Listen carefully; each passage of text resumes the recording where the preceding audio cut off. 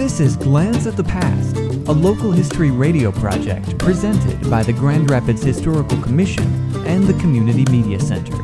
Today's story, television versus the movies. In the 1950s, there seemed to be a nationwide epidemic of darkened movie houses. The top villain, according to many, was television. Or was television just the whipping boy?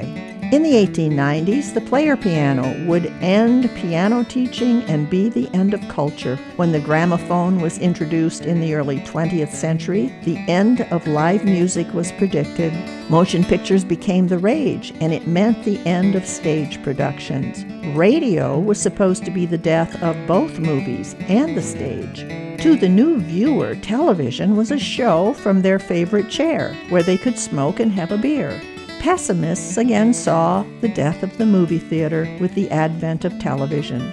Or did the movie distributors and movie houses bring the lack of customers on themselves? Pictures were overhyped. Theaters showed two films, an A feature followed by a B-rated film, described by a distributor as one pipperoo and one stinkeroo.